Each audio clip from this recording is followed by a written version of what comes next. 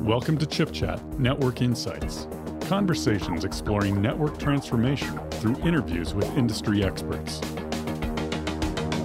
Welcome to Chip Chat Network Insights. My name's Allyson Klein. We're coming to you from the SDN NFV World Congress in The Hague, and I'm delighted to be joined by Adrian Comley, General Manager of Dynamic Network Services at British Telecom. Hi, Allyson.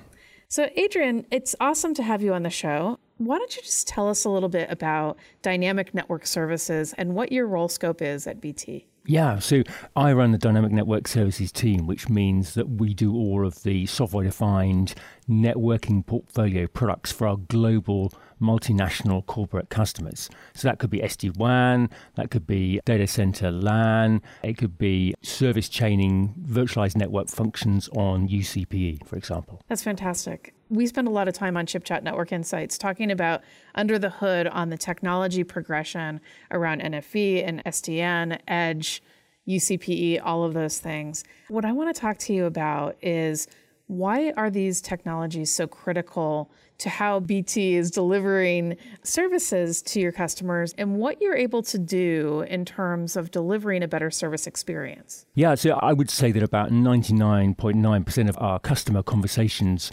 rotate around an SD-WAN conversation today. So absolutely center of everything our customers want to talk about. And they want to understand the kind of evolution plan. What we've seen is customers accelerating their move to the internet, driven by cloud, accelerated by SD-WAN. So they want to talk about that. They want to talk about how SD-WAN will change their network evolution over the next couple of years and where uCPE sits into that. And I think it's fair to say that we don't see mass global deployments of uCPE and VNFs today, but with the advent of some quite commercially attractive, high-power uCPE options coming to the market extremely soon, powered by Intel, then I think that potentially is a tipping point. So we're going to see more of these deployments more often, more quickly. So the commercials are changing. And also IoT. IoT is going to be a bit of a game changer as well. Mm-hmm. Now, when we look at uCPE, when you look at the customer bases, are there particular industries or particular types of customers where you say this solution is going to be a fast mover in this market? I would still say that if we look generically, then the market is still very immature. If we concentrate on that IoT use case, though, then your manufacturing sector, your mining, oil and gas, then they're leading the way with IoT. Now, IoT can either make your business case to deploy uCPE, or what we're starting to see is the emergence of an IoT-led case in its own right, a use case. So that would mean that we would deploy an IoT solution on uCPE, perhaps independent of SD-WAN, for a customer, and then they would come back to SD-WAN in X months' time. Mm-hmm. So they're looking for a localized solution, and then we'll connect that into an SD-WAN pipeline for them for multi-site over time. Is that the vision? Yeah, potentially. I mean, they can either use SD-WAN today for best path to the cloud. So they do local processing at the manufacturing sites for reasons of latency. Because if you're dealing with business critical machinery, the last thing you want to happen is for that to spoil the production, to go over a pressure threshold. So you want to be able to look at the output of that machine or pipeline in terms of microseconds. You don't want to do that in the cloud. You want to do that locally with local processing. But you still need to get to the cloud for site-to-site comparisons or to store the data or to do data analytics. So either having a micro instance of Azure or AWS on your local site, syncing into the cloud, but you need some sort of way of getting to the cloud. And that could be SD-WAN or just routing. Now, there are a lot of macro trends from a technology perspective that are happening at the same time. Some of them we've already talked about, uCPE, SD-WAN, IoT at the edge. We also see 5G entering the equation. How do you disambiguate all these technologies and see them as influences on each other, but different and important trends? So I think if we look at 5G in the UK, BT owns EE, our mobile arm, and they're at the forefront of 5G in the UK market. So we were the first to bring 5G to a number of cities, and we'll be expanding that quite considerably in this calendar year. Looking at where we see 5G making a difference, perhaps for our business customers, we were the first to test out the use of 5G with remote experts. So at Birmingham Hospital, we had an ultrasound trial where we had a clinical expert in the hospital guiding an ambulance emergency response expert using a haptic glove. So the expert in the hospital has a joystick that then sends a 5G network signal to the expert actually out in the accident scene. They then move the glove according to where the expert wants that glove to go. Wow. And it sends the ultrasound signal back to the expert so they can assess the problem and they can decide on the treatment for that individual who's been hurt or had an accident or whatever. So that was the first trial we did ever of that kind of service. So that's kind of one example of 5G. The other examples would be in IoT, where I think if we look at IoT, then Wi-Fi doesn't really cut it. Wi-Fi is great, but some of our tests have indicated it's about 140 milliseconds delay response time over Wi-Fi. And if you're dealing in very, very low-level latency, then you can't shut down your machine fast enough over Wi-Fi. Similarly, it's not reliable enough. It wasn't built for 5.9's reliability. So 5G is, and therefore gives us a much better experience in terms of bandwidth and security and latency compared to Wi-Fi and indeed 4G. So if you've got a camera that is monitoring a machine and it's looking for absolute micro movements in that machine to illustrate if that machine's performing correctly or not. So it's doing video analytics. And over 4G, we tested high-def cameras, and they can pass an image correctly to uCPE, where you do your local processing, and then, if you want to, you can start recording in slow mode if you identify a problem to then send that to a remote expert. The problem is that 4G can only handle one high-def camera at a time. It can't handle ultra-high def. 5G can. So we get a lot more advantages from 5G deployments for IoT as well. That's great. When you look at the technology that's coming from the industry across all of these spaces, what have you seen that's very promising from the industry in 2019 in terms of technology and standard advancement? And where would you like to see future advancements in 2020?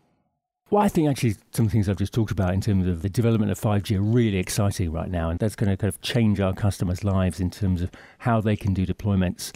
And if we go back to the previous example, instead of having to have called out an expert who is very time constrained by having to travel to a factory to do a specific piece of maintenance on a machine, they can now do that remotely. Yeah. So they can use the video analytics I was just talking about. That makes them far more productive. And it also means that they can instruct the local maintenance team on how to keep that machine going. They can do that remotely. That saves downtime. You don't have to take a machine out of production, and therefore the company should make more profit as a result and look after their machines in a more effective kind of maintenance pattern. And then you can overlay things like augmented reality onto this as well, again using 5G. So you can have the remote expert guiding the local maintenance team. You can have overlaid PDFs of maintenance instructions designed to keep a machine running so you can take it out of production during the end of a shift, for example. So you can get a much more efficient processes as a result of using 5G and IoT. And we can see that becoming much more prevalent over the next couple of years. That sounds fantastic. I mean, you're describing a lot of game-changing capabilities in how businesses actually run. And your business is doing some incredible things to bring this technology to market. We're at SDN NFV World Congress, obviously a tremendous event in terms of industry ecosystem and comm service providers coming together to talk about technology innovation. What has been the most impressive things that you've heard here in terms of what the industry is talking about in The Hague? I think one of the things that particularly interests me that I want to go and see later on today is actually go down to the Intel booth. And there's a joint demonstration between BT and Intel and Dell and Adva about zero-touch orchestration. So in the context of IoT, this is being able to automate setup of IoT sensors, whether those are pressure monitoring devices or video analytics or whatever they might be, robotic arms. Have those automatically connect into your uCPE orchestrated, and then automatically connect your VNFs on your uCPE into the cloud. So I'd like to see that being demonstrated, because I think that's a really very interesting concept, powered by Intel and Intel's SDO, to be able to securely connect all of these devices together. So for me, that's a really exciting development. When you talk about the use cases, they sound so palpable in terms of customer value. How easy are these to deploy in these early stages? And what is the BT team doing to work with the industry to ensure effective and smooth deployment with your customers? So, for example, let's take SD-WAN rather than IoT, which I've talked quite a lot about. So SD-WAN, we would sit down with a customer to really understand their root cause for why they would deploy SD-WAN. What are they trying to achieve? Well, that's pure cost reduction, whether it's particular applications performance. So we would understand the root causes.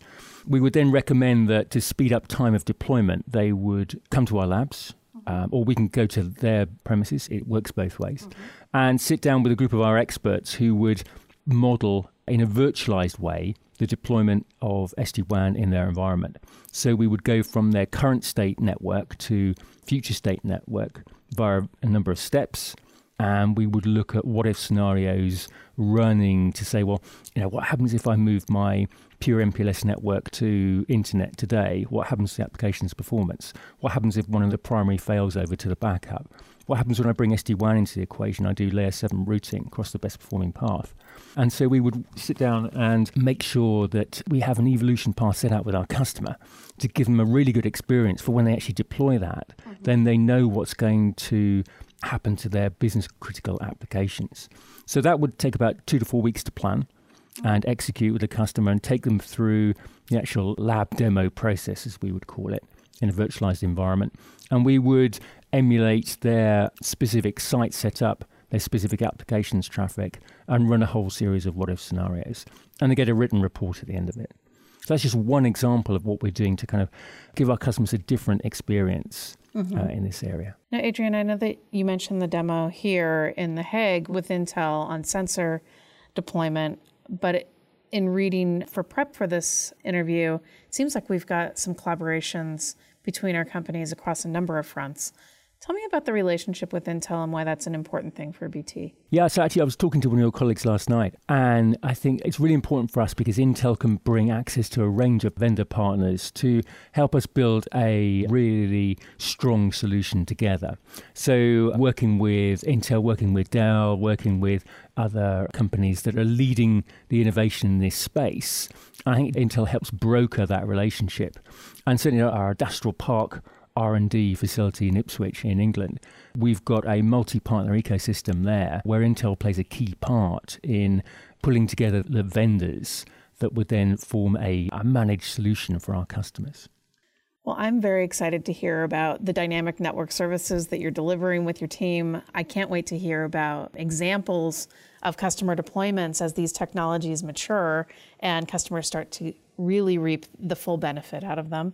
Thank you so much for being on the show today, Adrian. One final question for you. If folks want to find out more about what BT is doing in this arena, where would you send them? If you go to the bt.com website, then they can access all of the dynamic network services information from there. So it should be easily accessible, or just Google it. It'll quickly appear in the list of websites to go to. Fantastic. Thanks so much for being on the program Thank today. you, Allyson.